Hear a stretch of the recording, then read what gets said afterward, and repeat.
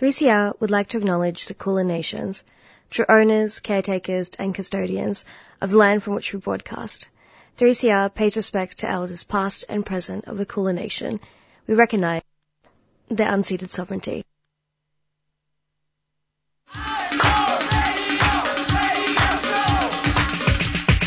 This is 3CR Breakfast. Oh, yeah. Alternative news, analysis and current affairs. Monday to Friday, 7am until 8:30am. Only double. Clap your hands.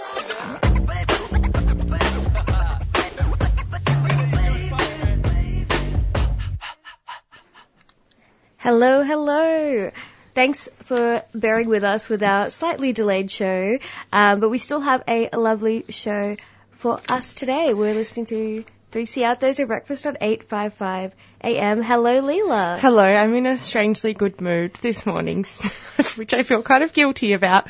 We had some, isn't that a terrible sign when you feel guilty about being in a good mood when the world is just kind of falling apart? I think it's a good thing. It is a good thing. You got to keep going. We had some technical issues, but I'm happy to be on air now. So good morning, everybody, and thanks for joining us. I thought we'll go into a quick rundown now of what we're going to be hearing this morning.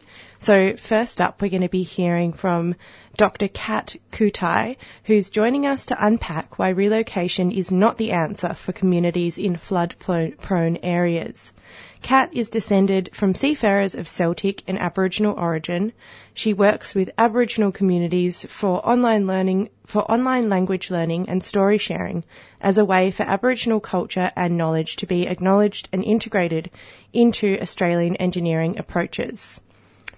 Then we are going to be hearing a pre-record, a replay from Annie McLoughlan's Solidarity Breakfast.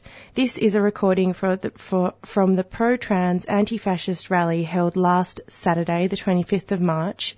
And we're going to be hearing from two speakers at the rally, Roz Ward, co-founder of Safe Schools Coalition Victoria, and Andy Meddick, former MP, supporter of LGBTI rights and a parent of trans children and activist. And then we'll be hearing from Priyanka Ashraf, who is a Muslim woman from Bangladesh, who previously worked as a lawyer before transitioning into technology and entrepreneurship in establishing the Creative Co-Operative, or the COO, which is the first 100% women-owned, co-led and operated social enterprise in Australia, working to close the intersectional and intergenerational wealth gap by supporting Aboriginal and Torres Strait Islander, Black and women of colour in sharing shared economic power and improving access to mental health and wellbeing. And she joins us to speak about an initiative, Maya Cares, which is an online platform where users can report racism as well as get access to an entire library of culturally appropriate resources and services, including various risks of culturally appropriate counsellors.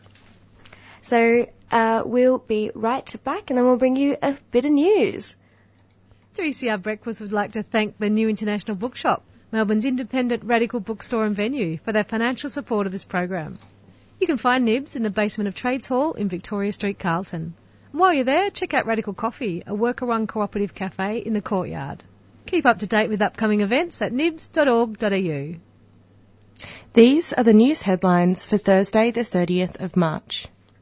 First Nations people in the Eastern Maar Nation are celebrating the handback of more than 8,500 square kilometres of their lands, an area that includes the 12 Apostles. The successful native title determination marks the end of decades of advocacy by Eastern Maar peoples. This is only the fifth successful native title claim in Victoria's history, and the first granted in 10 years. The Federal Court assesses native title claims and recognises only those that can show an unbroken continuation of culture reaching back to pre-colonisation. In other news, in an outrage that sparked outrage, senior Wurundjeri elder Auntie Joy Murphy-Wanden was stopped from performing a Welcome to Country ceremony at Barack Obama's event held here last night. The Wurundjeri Wurrung Cultural Heritage Aboriginal Corporation says the move has caused deep offence to First Nations people. The former US president has been touring Australia for international speaking events, and Auntie Joy Murphy was originally asked to open the sold-out NAM event before being removed from proceedings. The event organisers' growth facility reportedly claimed that the highly respected senior Wurundjeri elder was, quote, too difficult because appropriate accommodations for a support person were sought, as well as requests to provide Mr. Obama with a gift, as per cultural practice. Also in the headlines, Amnesty International has released a new report accusing Australia of human rights double standards and turning a blind eye to issues in the country. The global report highlights overrepresentation of First Nations people in Australian prisons and rates of deaths in custody, as well as abuse of refugee rights and lack of climate action. Also highlighted in the report were increased restrictions on the right to peaceful protest in several states and the blocking of a recent UN anti-torture body visit Australian prisons. And finally, in news headlines, a historic application has been lodged to save the critically endangered stonefly, in a move that could set a major precedent for the protection of threatened wildlife in Victoria. The Victorian National Parks Association has made the first formal submission for the Mount Donna Buang wingless stonefly to be listed under critical habitat determination provisions. This flightless stonefly exists nowhere else in the world, and advocates say it is at risk of extinction if its habitat in the forested mountain streams on Mount Donna Buang are disrupted by a proposed mountain biking trail. These have been the news headlines for Thursday, the 30th of March. You're listening to 3CR on 855 AM. Panoply, panorama, panpipe, 7:26. Aha, We've still pansexual, knowing no boundaries of sex or gender. Sound interesting? Then join Sally on Sundays at noon for Out of the Pan. All those gender questions making you think too hard? Whether it's transgender, bisexual, polyamorous or beyond, we'll throw those questions into the pan and cook up the answers for you. So go on, push that gender envelope, only on 3CR 855 AM digital and 3cr.org.au. Let's cook.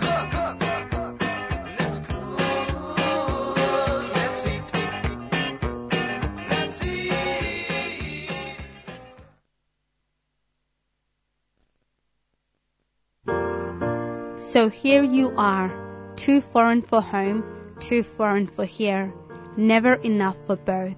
Ujoma Umbinyo Diaspora Blues. What makes you smile and adds a spring to your step? What does it mean to belong? And how do we build a home away from home? Diaspora Blues is a show that contemplates what is and what could be. Join Ayan every Monday at 2:30 p.m. on 3CR Community Radio. I knew how it would feel to be free.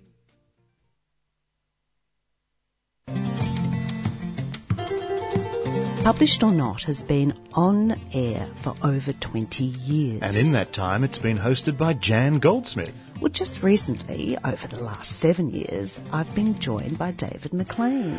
We'll be talking about text, discussing words and ideas. With local authors, authors from interstate, or sometimes even from other countries. You can stream it live or find it on your favourite podcast app. So join us every Thursday at 11:30 on 3CR. I've been working on my rewrite, that's right. I'm gonna change the ending. Gonna throw away my title and toss it in the trash.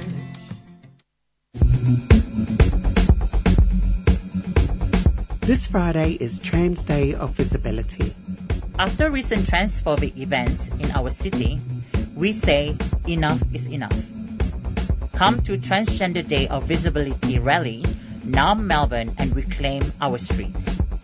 State Library, 5:30 p.m. this Friday for the March Through the City and show of strength and resilience. Let's make this biggest rally for trans rights and the country has ever seen. State Library, 5:30 p.m. this Friday for Trans Day of Visibility. For more information, contact the Victorian Pride Lobby via Facebook or email info@vicpridelobby.org.au. See you there. Come back and see me once again in the middle of the night.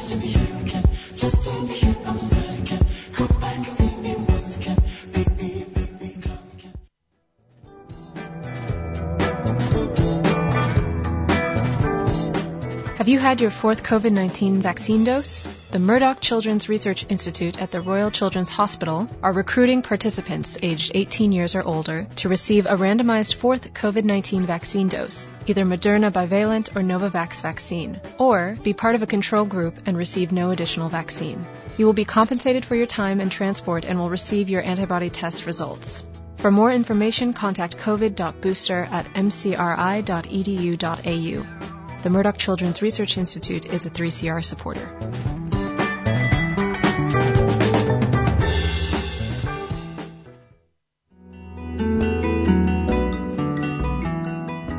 Would you like to reduce your risk of dementia? The Better Brains trial aims to discover whether targeted lifestyle changes can prevent memory decline in Australian adults. Participants aged 40 to 70 with a family history of dementia are allocated to receive health coaching from an allied health professional or health education materials about dementia and its risk factors. The trial is run entirely online, so visit www.betterbrains.org.au to sign up now. Better Brains is a 3CR supporter.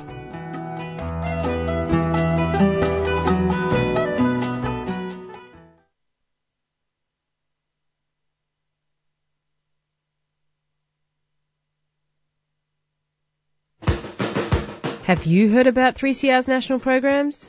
Coming at you on community radio stations around Australia, produced in the studios of 3CR Melbourne.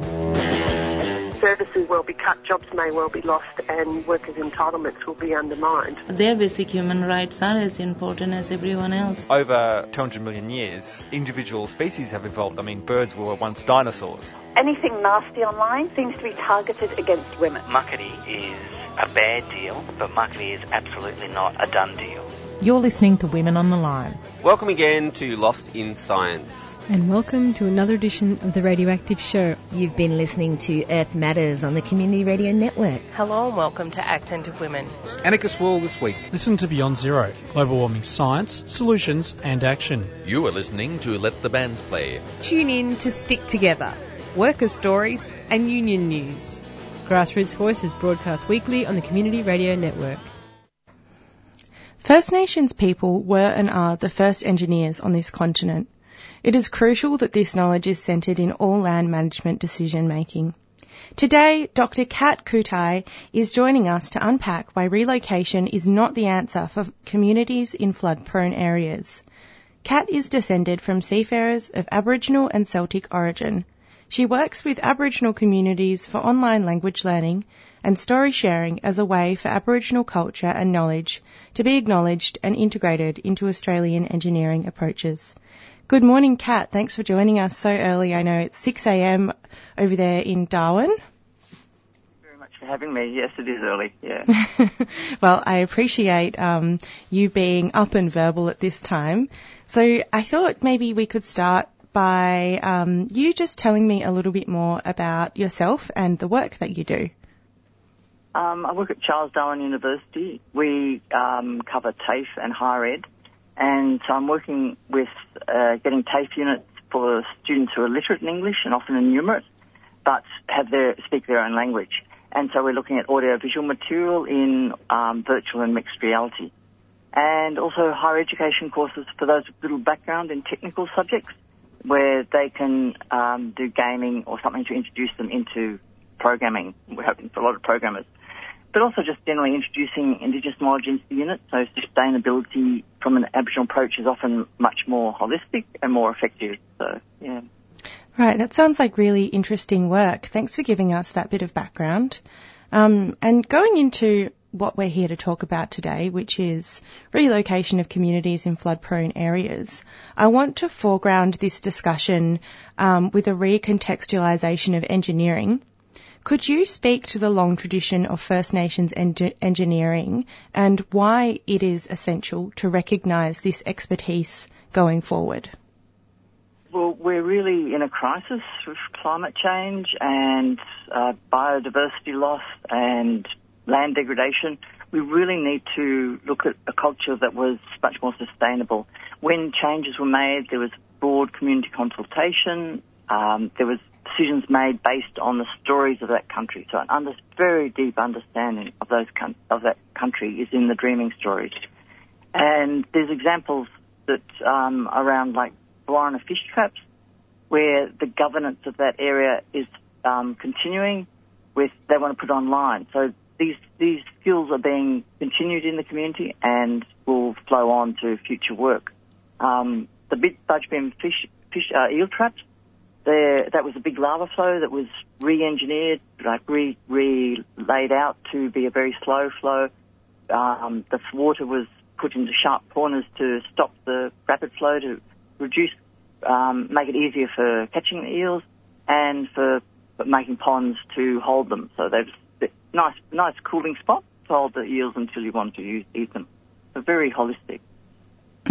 Yeah, this is a really important part of science that has been historically obscured since colonisation, I guess, by the domination of Western science. And you wrote a really great article about First Nations engineering and science practices, which I'll make sure to link in our show notes when we do the podcast. So next, the floods up north were really devastating and the impact is ongoing. There have been proposals of relocation for communities in flood-prone areas. So who is actually promoting the idea to relocate and why? Sometimes local leaders are suggesting this that are ignored, such as Pigeonhole, that's been asking for years to be relocated, and I expect its funding. There's been a long attempt to withdraw people or support from these communities so that people will move out of remote places when they're not. These are often their homeland, and it's really important to live and care for country and keep country alive, basically. So the people don't want to move. If there's options maybe if it's really, obviously if they know it's a flood area, they will want to move, but if it's, occasional flood area, there's other options. We've got constructions of houses on stilts. People used to live up the Melaleuca here around Darwin when the floods came in and fish and hunt birds from there. So there's other options of raising above the flood until it recedes, and yet these options are not offered in the communities here often. Yeah. So it's just about consultation with the community, like where do they really want to live?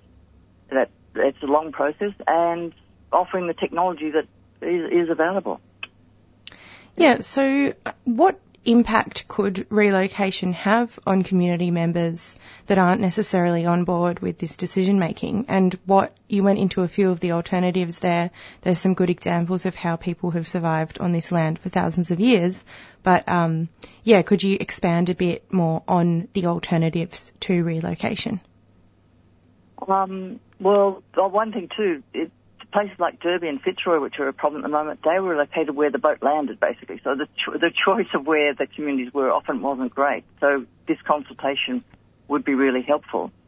And we're looking at a technology like you can put piles in by hand. So we're looking at where the community can start building where that suits them, so the community consultation will be much stronger. So you can actually manually put in these piles with a rotation handle, and that can be, but you'll need more piles because they're not as strong, but you can then build up your houses. We're then looking at modular houses so that you have a hub that develops the panels or the components, and these can then be shipped out to the surrounding locations, because usually there is some hub where the community was dumped or moved, or a lot of communities moved, and then people disperse from there to where they really want to live, to their actual homelands, the country they know their ancestors were from. And so we can use this actual structure of this hub and spoke system to move our construction further out into remote areas. Even we're looking at mud brick. Yes, mud brick's not great in flood areas, but it's not so much damage if it's washed away, then you rebuild, and there's that option of local rebuilding, which is certainly better than waiting for a construction team to come in. Yeah, so is your recommendation that these kind of innovations in building need to be implemented by local and federal governments when thinking about, rebuilding after floods or, improving infrastructure after floods happen? Yeah, there's a sort of push to get in those container-type houses, house builder containers. They're hopeless for thermal properties, very hot and humid, and there's a push to rush and get them in and put them down, which is going to then leave these lying around unused when something decent comes along. So it seems very rushed decision, whereas if we had this more ongoing understanding that people had more control over their houses and were more involved in the building, then they would choose a place because they know a long history of the area where it's going to flood. They will hopefully avoid things like the bridge that Fitzroy was built practically into the floodplain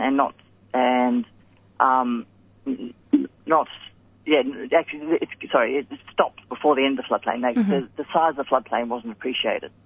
So the local knowledge would be much more helpful in the design and the rebuild.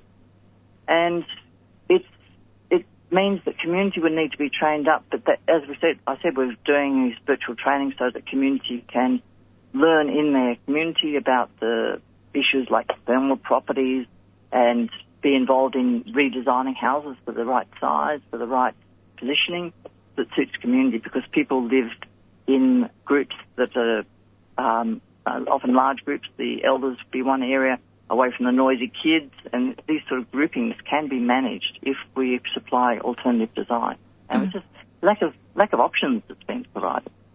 Yeah, definitely. And it sounds like, I think you referred to them as stumps, but they seem like a really good alternative. And I find it really interesting. Were you implying that people could install these in their own properties without having a construction team come in?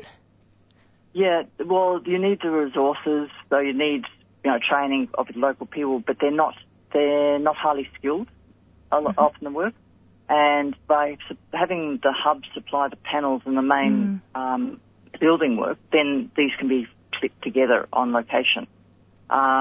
It's trying to make the design more community controlled, and the components can be brought in. But what I was talking about dumping was the large container houses that are just sort of rushed in dumped. So that's not suitable for anyone in any place, and it's sort of done as an emergency. Whereas there's got to be a long-term planning for what can happen in these communities and give them more control. Yeah, it sounds like short-term fixes really aren't the most beneficial thing for community. And I think we could all agree on that. We all want to have stability in the place that we live and know that we've got ongoing safety. They've been doing studies in Brisbane of people like, would you move given the flood's going to continue? And then looking at different designs and offering these. So why aren't they offering them in remote areas? It's just frustrating that this knowledge is around, that we could share it much more broadly. And it's not that expensive to build that way. Yeah, so speaking of that, do you have any specific recommendations for authorities who are in the process of developing future flood response plans? Well, the problem at the moment is they get builders to come into the building, and if they get the job, they're happy. They don't mind if it floods because they'll get a job next year. So the authority's got to be much more focused on what the community wants and how they're going to respond and getting them engaged, because this takes long consultation. But as I said, they're doing it in Brisbane. They can start doing it in remote areas too, and focus more on the men and women in the community, what's their knowledge of the water flows and what sort of areas they want to live in, why they want to live there, or where else would they live. If the other thing is to explain things like, if we move you, we're going to move your shop and your sewage and everything will move. Don't worry. People might feel that if we're going to relocate the community, we're not going to relocate the services. So it's a lot of information sharing that needs to happen. Yeah, it sounds like there's a big breakdown in communication there. So just wrapping up our interview on a slightly different note. I was, really impressed by the work that you do and the knowledge sharing you do as a teacher. Do you have any resources or words of wisdom for young folk out there who might want to contribute to the rich scholarship of First Nations science and technology in future? It's a really growing area in the sense of coming out publicly to the mainstream. It's like the communities had this knowledge, but it's hard to trust people to share it. So it's much more common now. You'll see events. There's I've forgotten his name. He's Cody. He's got this big science organisation that does activities. Michaela Jade does work in schools with gaming and things. So if there's any event around you, like NAIDOC, there's fairs that you can go to the community events.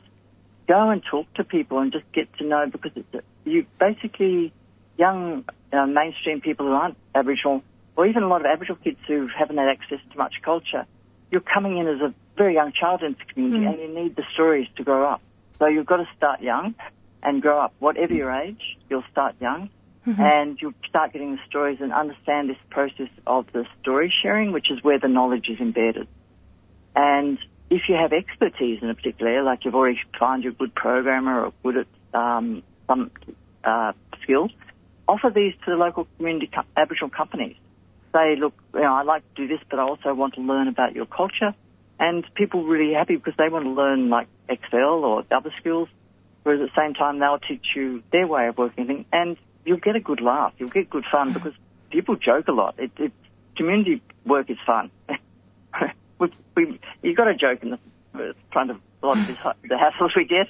And it'll also help you to reassess your assumptions and your approach just to technology in general through this work. So, do take up the chances.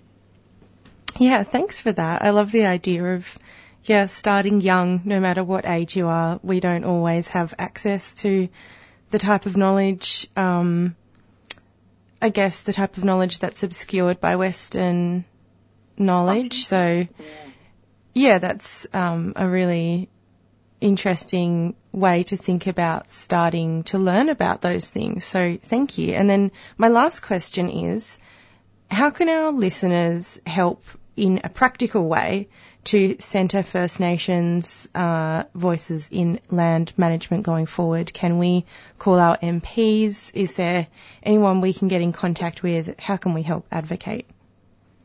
Well, firstly, I want to say what Victor Stephenson said on Q&A a few years ago. Put us in the driver's seat. We have the knowledge of how to do this. It takes years, tens of years to teach it. So we haven't got time to teach you. We just got to drive it. But we will put you in the passenger seat. We won't leave you behind. And this is really important, that you can come along with it, but not like left behind like we were years ago. So there's groups like SEED, who are Indigenous group, young Indigenous group around climate change. There's these groups that are active in the land management area. So you could get involved in them and see their process. Or you could just understand and promote amongst your friends and colleagues that Indigenous land management is the way forward. Indigenous people know how to care for country. They're not here to take over the country, to take resources out. They're here to care for it and ensure that any exploitation or resource gathering is done in a sustainable manner as possible. So just promote it amongst your friends and colleagues, and then you'll start hearing what's happening and be able to get involved more in particular activities that Aboriginal people are doing. That'd be great. Thank you, Cat. That is so, so important to remember going forward. So thank you for joining us this morning. It was a great chat. Well, thank you very much for having me. We just heard from Dr. Cat Kutay, who joined us to unpack why relocation is not the answer for communities in flood-prone areas. Cat is a descendant of seafarers from Celtic and Aboriginal origin, and she works with Aboriginal communities for online language learning and story sharing as a way for Aboriginal culture and knowledge to be acknowledged and integrated into Australian science and engineering approaches. Hi, my name's Robbie Thorpe. Black and Deadly on Fridays from 11 till 12 o'clock. Looking at all the best Black and Deadly music, entertainers and performers around this country. Join me then from 11 to 12 Fridays. Community Radio, 3CR 855 on the AM dial.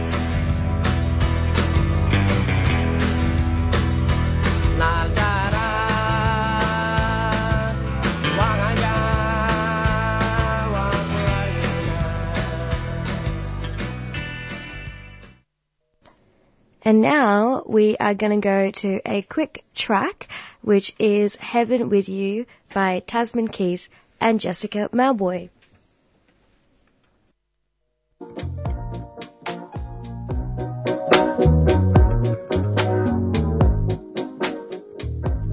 My world's been quiet. I walk through the death. Found peace in silence. See more in the left. I've seen the preacher, and I've seen the sin. I've learned that dying taught me how to live.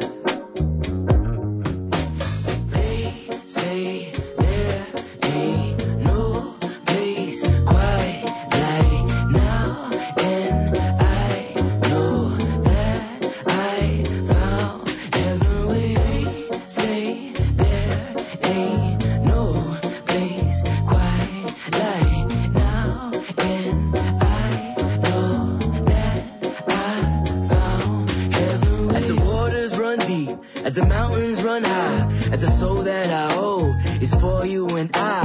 When the singers don't sing and the choirs run shy, I search without envy and live without pride.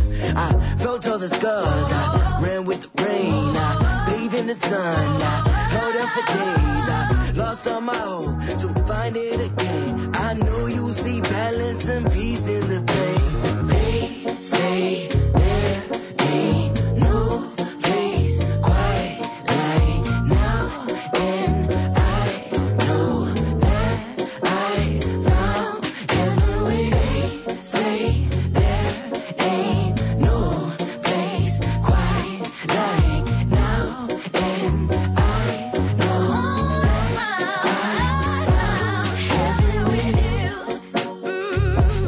Heaven with you. I found heaven with you.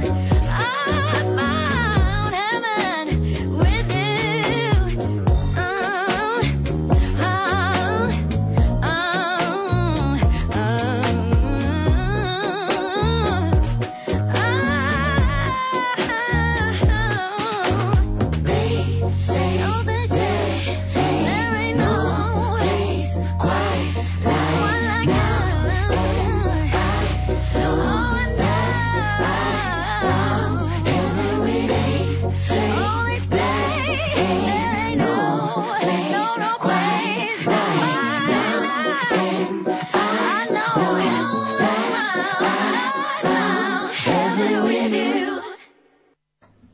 We just heard Heaven With You by Tasman Keith and Jessica Mauboy. And now we are going to an excerpt of the pro-trans anti-fascist rally, courtesy of Annie McLoughlan from Solidarity Breakfast, recorded last Saturday, the 25th of March. We will hear from two speakers at the rally, Roz Ward, co-founder of the Safe Schools Coalition Victoria, and Andy Meddick, former MP, parent of trans children and activist. I'd like to point out and highlight, in case people missed it, one of the things that the last speaker said about this tour actually being funded by the right. Have people heard of CPAC, the Conservative Political Action Conference? We've got confirmation that they are actually paying for Keen's events to take place around the country. So much for standing up for women.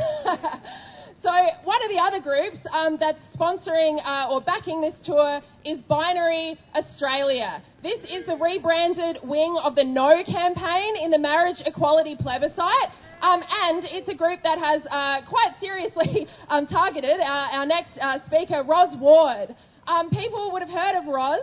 from the Safe Schools Coalition, from socialist activism all around Melbourne, and for being the arch nemesis of the sponsors of this tour. So please make her very, very welcome. Thank you. Thank you, everyone, for being here. Yes, binary Australia. What a shit show. What a pathetic bunch of losers, honestly. They lost in marriage equality, and they're going to lose again, because we know on the left, we know in the queer liberation movement what it means to struggle, and I wanted to talk about that today. There's a new documentary on ABC. It's called Queer Australia. I recommend watching it because there's stories in there that you might not know about the history of LGBTI plus liberation in this country.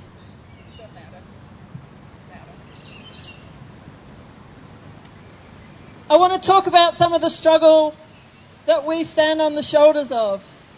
The struggles of the activists in 1978 who organised a demonstration in Sydney in solidarity with the 9th anniversary of the Stonewall riots in America.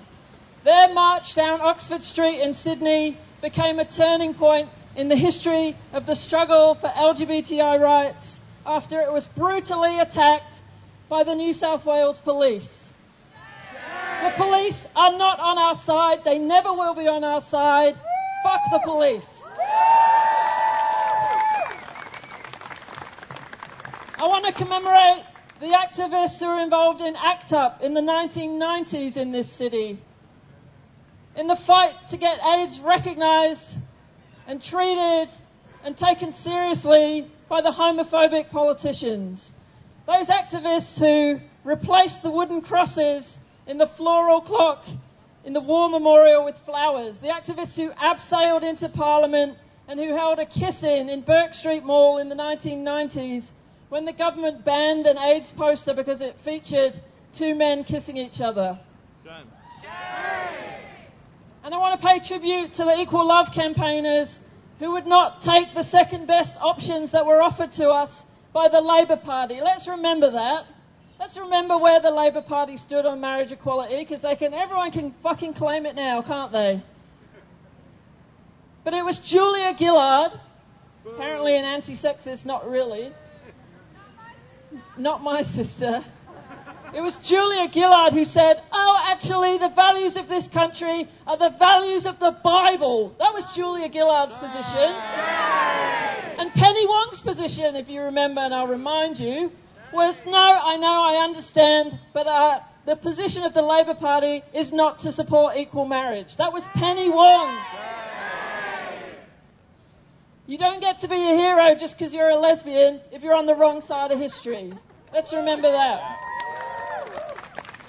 And I want to pay tribute to the young people that I worked with through the Safe Schools program from 2010 when we started, and I was talking to Andy Meddick just before about the first school we ever supported a transgender young person to affirm her gender identity in Geelong, and the team of people that gathered round to offer their support and the questions that were raised about how is this going to go? Can we really do this in a school?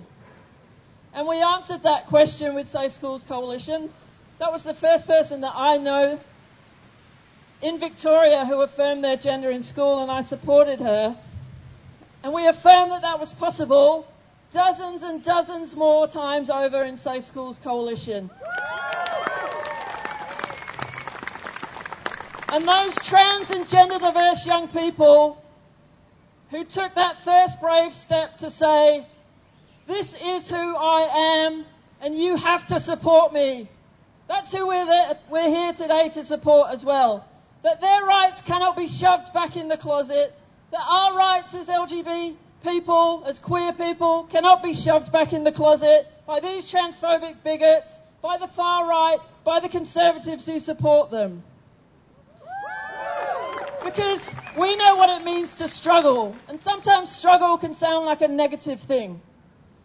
So I want to just make sure that we have the same understanding of struggle today. Actually, if you look it up in the dictionary, which I did, because, I'm a teacher, it It says to make strenuous or violent efforts in the face of difficulties or opposition, an act of strongly motivated striving.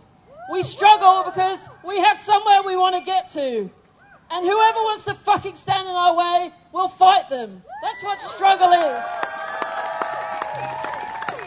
Fighting for a better tomorrow.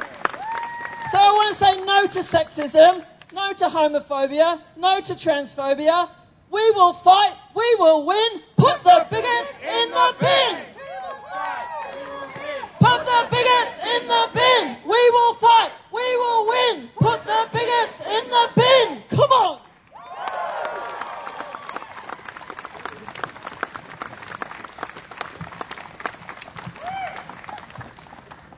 Thanks so much for that speech, Roz. The next person that we have up to speak is Andy Meddick. So Andy is a former MP, a supporter of LGBTI rights, a parent of trans children and an activist. So please make him welcome.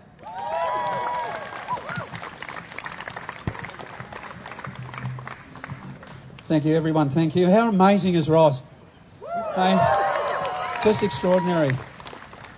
But I want to start by saying that we meet here today on what was, is, and always shall be the land of the Wurundjeri Woi-wurrung peoples.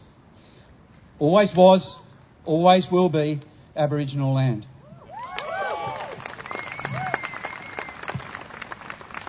Yes, my wife and I are the proud parents of 2 trans kids.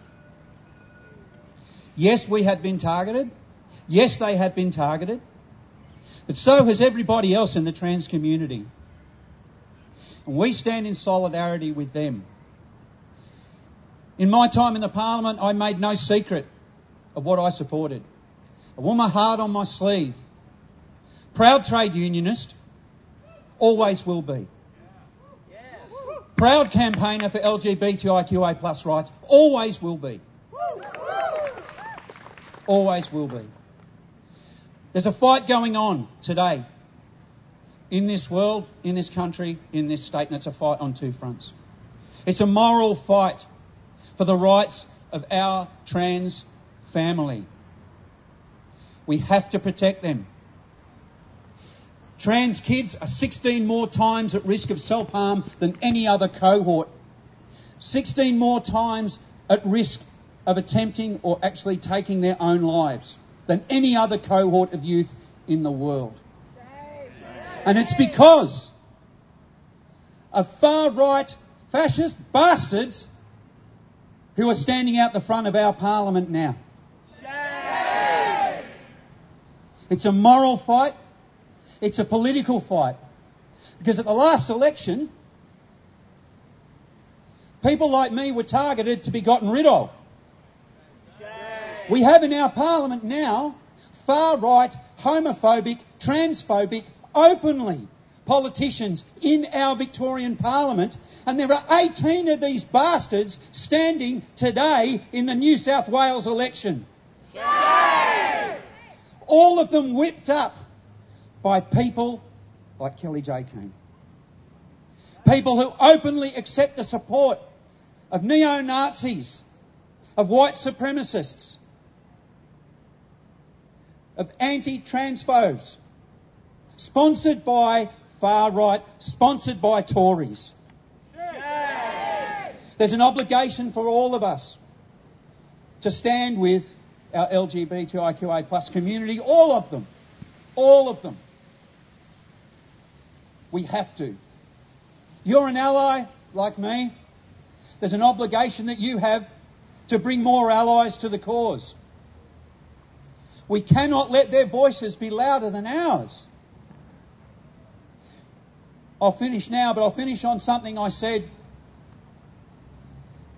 when I helped pass birth certificate reform in the upper house.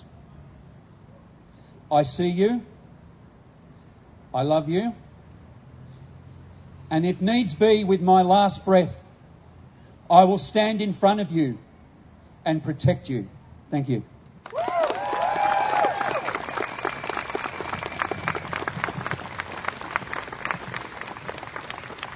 As Andy said, we can't let their voices be louder than ours. Are we going to let their voices be louder than ours? No! Are we going to let them be louder than us? No! One more time, will we let them be louder than us? We just heard from two speakers at the pro-trans anti-fascist rally last Saturday, recorded by Annie McLoughlan from Solidarity Breakfast. So the first speaker we heard was Roz Ward, co-founder of Safe Schools Coalition Victoria, and then we also heard from Andy Meddick, former MP, supporter of LGBTI rights and activist. And so this coming Friday, tomorrow, marks Trans Day of Visibility, or also known as Trans Day of Vengeance. And you can go to the rally in Naarm, Melbourne. It starts at 5:30 p.m. Tomorrow, and it will be departing from the State Library, 328 Swanston Street. So get down there and show up for the trans people in your life, or for yourself to be with other trans people and advocate. This Friday is Trans Day of Visibility. After recent transphobic events in our city, we say enough is enough. Come to Transgender Day of Visibility rally, Naarm, Melbourne, and reclaim our streets. State Library, 5:30 p.m. this Friday for the March Through the City and show of strength and resilience. Let's make this biggest rally for trans rights and the country has ever seen. State Library, 5:30 p.m. this Friday for Trans Day of Visibility. For more information, contact the Victorian Pride Lobby via Facebook or email info@vicpridelobby.org.au. See you there.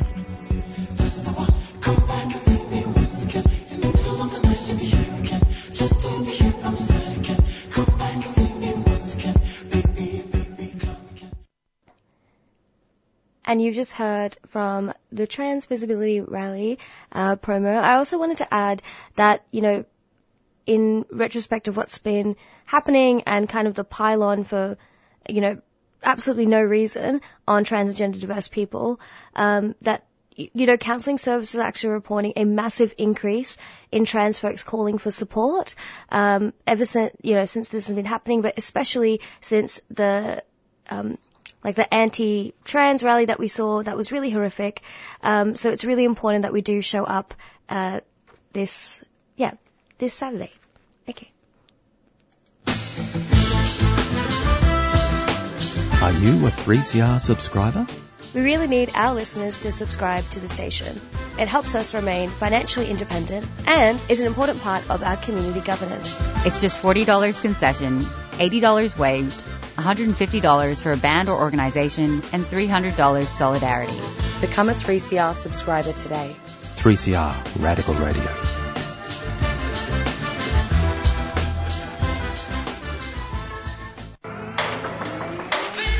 The Black Lives Matter movement is not going away here or overseas. It gives me hope seeing the numbers of people that turn out to these Invasion Day demonstrations in Melbourne. It gives me the understanding that we will win, folks. We will succeed.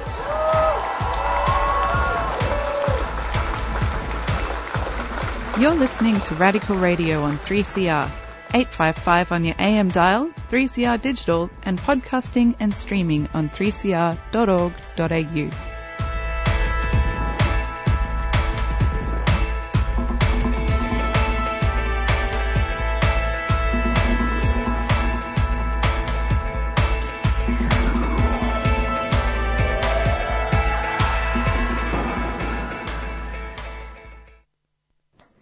Now we will hear an excerpt, not an excerpt, a live interview. How fun.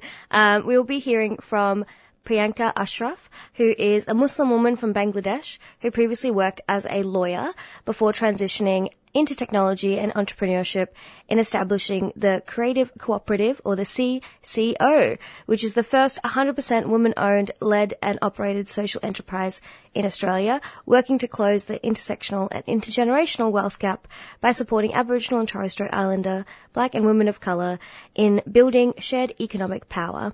And she joins us today to speak about the COO initiative, Maya Cares, which is an online platform where users can report racism, as well as get access to an entire library of culturally appropriate resources and services, including various lists of culturally appropriate counsellors. Thanks so much for joining us here today, Priyanka. Hi, Inez. How are you? I'm good. Thanks so much for coming on the show. We really appreciate your time and getting up early too. No worries. I'm glad to be here. Thank you. Amazing. Well, could you tell our listeners a little bit more about the work you do and, what Maya Cares is all about? Sure. So the Creative Co-Operative exists to serve our various communities of Aboriginal and Torres Strait Islander, Black and women of colour. Our goal is, as you rightly said, to try and work towards closing the intersectional and intergenerational wealth gap. That's obviously a really big problem to try and tackle and the small ways in which we try and do that is specifically through providing support across entrepreneurship in trying to power a whole new economy that's by and for us. But in doing this work, what we also recognize is that the work that we do and the work that the different entrepreneurs we work with do does not just consist of intellectual labor, but very much emotional labor, and that's a large part due to their intersectional identities. So if that's the starting point, not for everyone, by the way, but for many of us, if that's the starting point, and because of the intersecting identities that we live with and some of the compounding barriers we therefore experience, that means that when we show up, we are almost prohibited from being able to show up as our whole selves and meeting our full potential, because at the end of the day, when you're still trying to battle racism whilst you're trying to run a business or a small business or an initiative, you're not actually at the same starting line as everybody else. So that's one of the reasons we started thinking about how do we also tackle the mental health and well-being issues that arise as a result of racism. And it started specifically by looking at women from our communities who are entrepreneurs, but obviously that also extends to people who aren't just women, who aren't just entrepreneurs. So yeah, that's how the idea for Maya Cares was sort of coming about. But really, the pinnacle for the idea was when I was in a supermarket.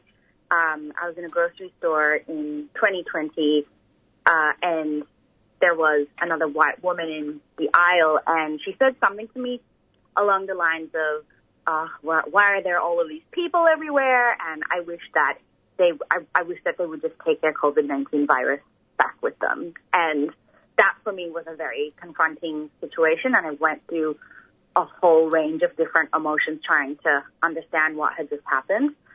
My instinct was to confront that act and, call it what it was. And I said that this is racist behavior. It's unacceptable. But the odd thing is afterwards, when I spoke with some friends about what had happened, and actually most of them were women of color, they were quite, uncomfortable with my response, because now I think it's a little bit different, right? Like there's a lot more space to openly speak up, whereas there wasn't this type of psychological safety to be able to do that, even amongst our own groups, for many of us, even 2 years ago. So I think they were quite surprised by my reaction. Not all of them, but some of them were surprised. And I think one of them also said something along the lines of, calling a white person racist is a pretty strong thing to do. So, that to me further demonstrated that even in terms of how we respond to racism, it's such a complicated, of course it's a complicated reaction. There's just steeped in so much internalized colonization, so much internalized racism. How can you even start processing what's happened? And so, although for me, I responded the way that I needed to at the time, and that's what allowed me to process and start healing from that attack. For many of us, if we aren't yet able to process, perhaps because we haven't done that internalized decolonization work, because not everyone has the access to that information and arguably the privilege to have that information, all of a sudden you're dealing with this situation, you know something's wrong, you don't have the language to try and articulate exactly what it is. So that is why we decided to come up with Maya Cares. So it's not just necessarily about the experience I personally faced that day, but if we think more broadly about the very diverse reactions that maybe, you know, my mom could have, right? Like, that's where we can see Maya Cares also having a really big impact in supporting people who have very diverse reactions to racism. And 100%. they're not necessarily at the same journey as everybody else with the same language. Yeah, you know, I'm really sorry that incident happened to you, but, you know, it's not, you know, it's really sad that that's really common. And I personally can really relate to that, you know, being a South Asian woman myself and in predominantly white institutions, I've, you know, spoken up about racism many times, and it gets really, like, gets disheartening and frustrating and frightening sometimes, and you do end up feeling quite alone, and it does have a huge impact on almost all aspects of your health. And I know you've touched on some of this before, but what do you see as, like, some of the reasons as to why people can't and don't report, you know, incidents of racism? So it also disappoints me. I'm not surprised that you're saying you've experienced it too, and I'm really sorry for that. And I think what's disappointing is that we're not even surprised anymore when we hear this amongst our communities. So I guess, sorry, could you ask me that question again? I was just thinking about what you just said, you know, and it's, like even when we're having this discussion, on your end, you've experienced it too. Yeah, absolutely. I guess I wanted to, like, dive, you know, very briefly deeper into why people, you know, can't report incidents of racism, or, you know, you just don't have the capacity to. Yeah, sure. So when we were talking to community and trying to understand exactly what we should even design and what we should even build, and we spoke to over 250 Aboriginal and Torres Strait Islander Black and women of color in doing that. So it really is community informed. A lot of people said that when they experienced racism, the first instance often felt like being gaslighted. Are you sure that happened? And so that for us is obviously a really, that kind of question creates so much damage, because right away you're not believing the victim, right? Mm-hmm. Already there is labor on the victim to now have to report what has happened after just being traumatized by what has happened. And often in scenarios where they're being asked to recount what has happened, you know, the questions aren't necessarily framed in a way that says, I believe you.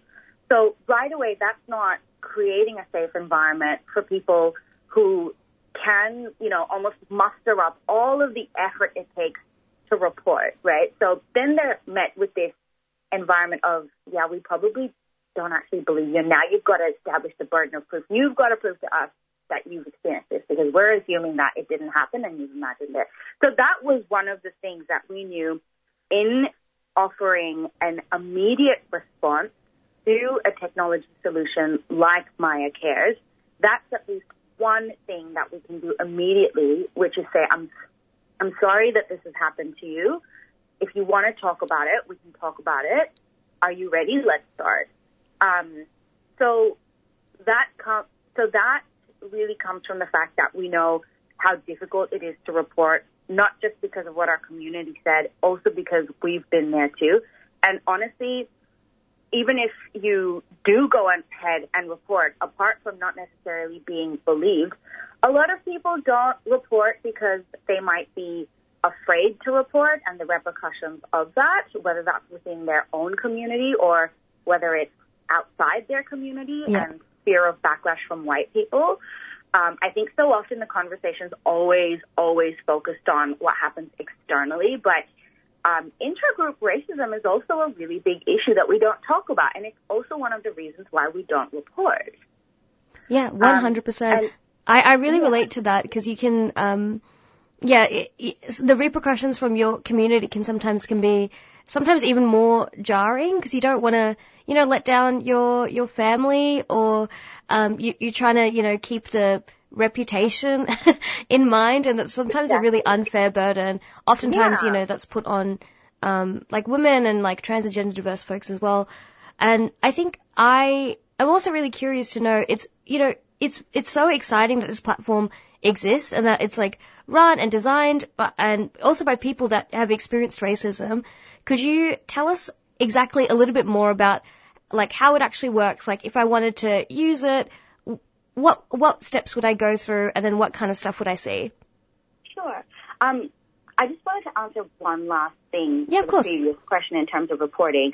I think what's also really, really important to recognize is that another reason why people don't report is because even if you do, the justice system isn't necessarily working for people when they do report and put themselves through the trauma and labor of having to go through such a clinical process. And at the end of the day, what is even done about it? So that's another big deterrent for why people have said that they don't feel like they can report.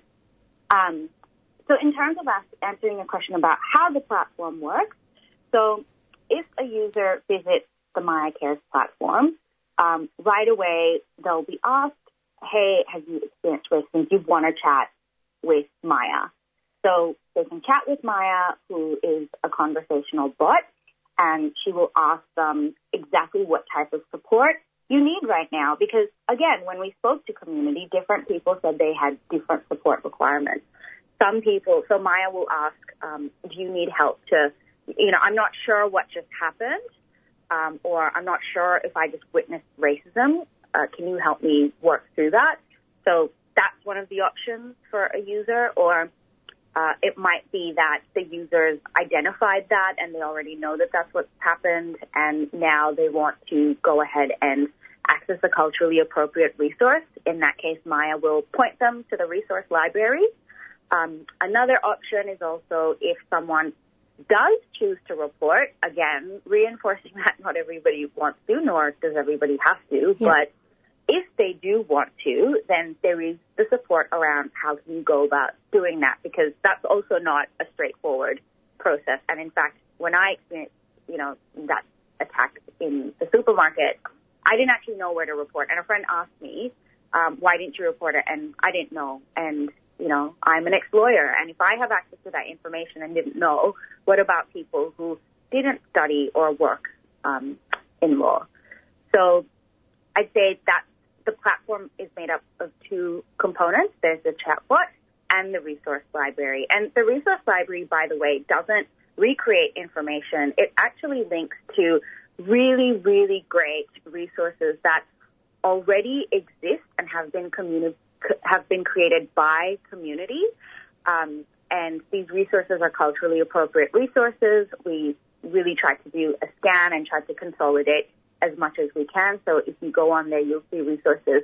You'll see lists of culturally appropriate counselors from Polar Practice, from Shapes and Sounds. There's a lot of really, really great organizations and their work that's specifically listed there that you can click into. Amazing. Yeah, it sounds unbelievably exciting and really important. And, as you've mentioned, it's a tool that can be, really beneficial. And, not everybody can or wants to support racism, but it is something that is, that we can all work towards, and that you've also kept the community in mind, and you're not saying, like, this is what you need to do. This is it's like try to help and support, and I think that's really wonderful. Yeah, exactly. I mean, our goal, racism is such a complex problem, and there's so many people who are trying to work towards dismantling the system that is racism. And I think this is one of the ways in which we can start trying to do something different towards contributing towards that body of work. But again, it's not a perfect solution, and it's just the very beginning. And, we're really, really keen to keep working with community to see how we can keep improving Maya Cares and make sure that she can deliver the support that we've been working so hard to try and design for. Amazing. Well, thank you so much for joining us here today, Priyanka, and we'll put the information about Maya Cares in the show notes as well. Thank you so much. Thank you.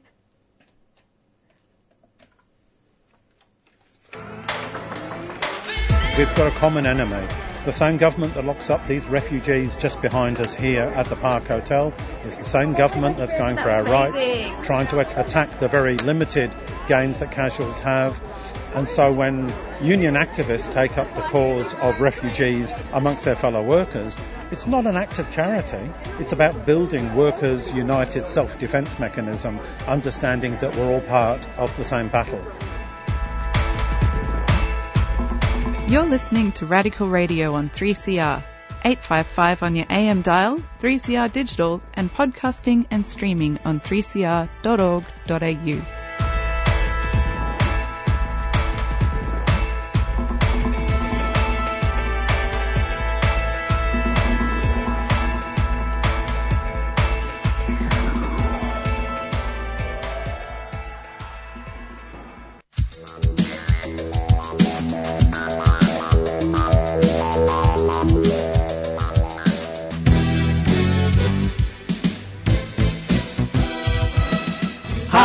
I'm Jeffrey. I'm Alphonse. I'm Erwin. And we are from the Voice of West Papua. Tuesday 6:30 until 7:30 p.m. News and music from West Papua.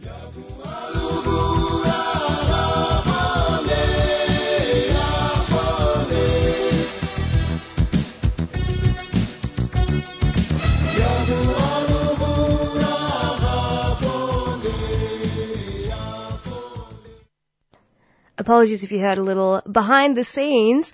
This is a little taste of how enthusiastic I am with every guest that comes through and letting them know they're amazing, stunning, beautiful.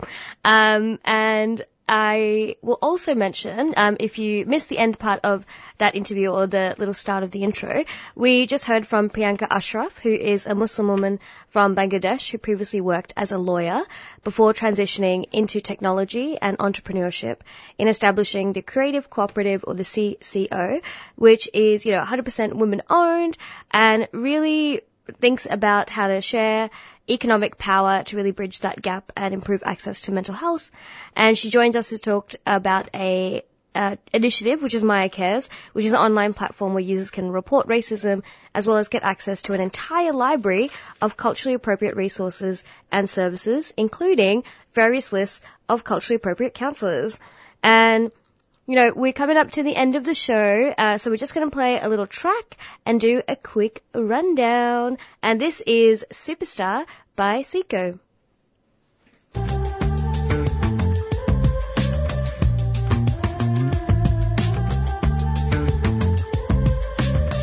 Keep saying I say nothing.